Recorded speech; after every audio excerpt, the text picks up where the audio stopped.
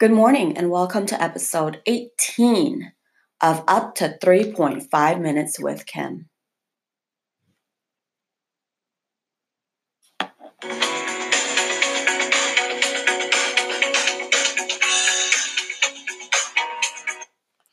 Hi, my name is Kim and today's topic is about decluttering. If you know me personally and have been in my room when my sister moved out after she was married, then you know that my room was always cluttered.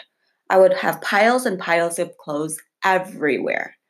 I admit when it was time to find something to wear, I'd have a few outfit changes and never got my clothes back to the hangers or the dresser.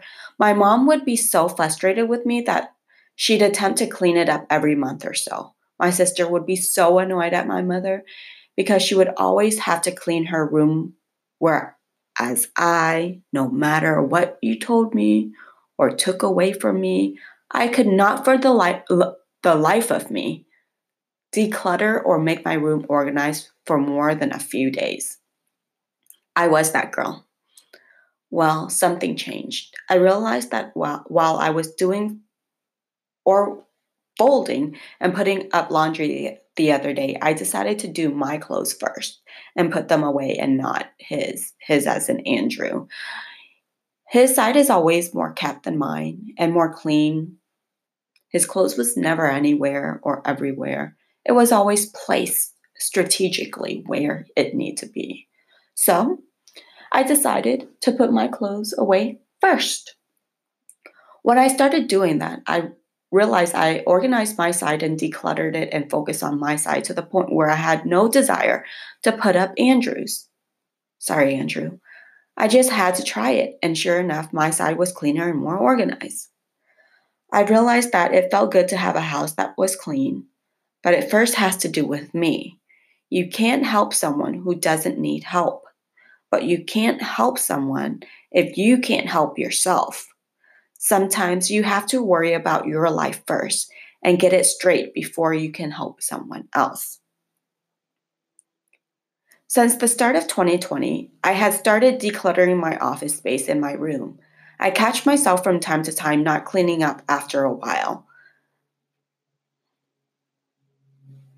or cleaning up right away after I work. This decluttering and organization is really rewarding once it's done, but it's really frustrating once I can't keep up with it. But when I do clean up after myself, I feel more free, if that makes any sense. Decluttering to me is a part of me getting rid of something to bring something else into my life. Not only that, but it also allows me more simplicity and less cleanup time and more time to live. I say this to say that I learned that I have to start cleaning my stuff first for the house to be organized. And I have to help me first. So, what is it that you guys do for others before yourself that prevents you from doing it for yourself?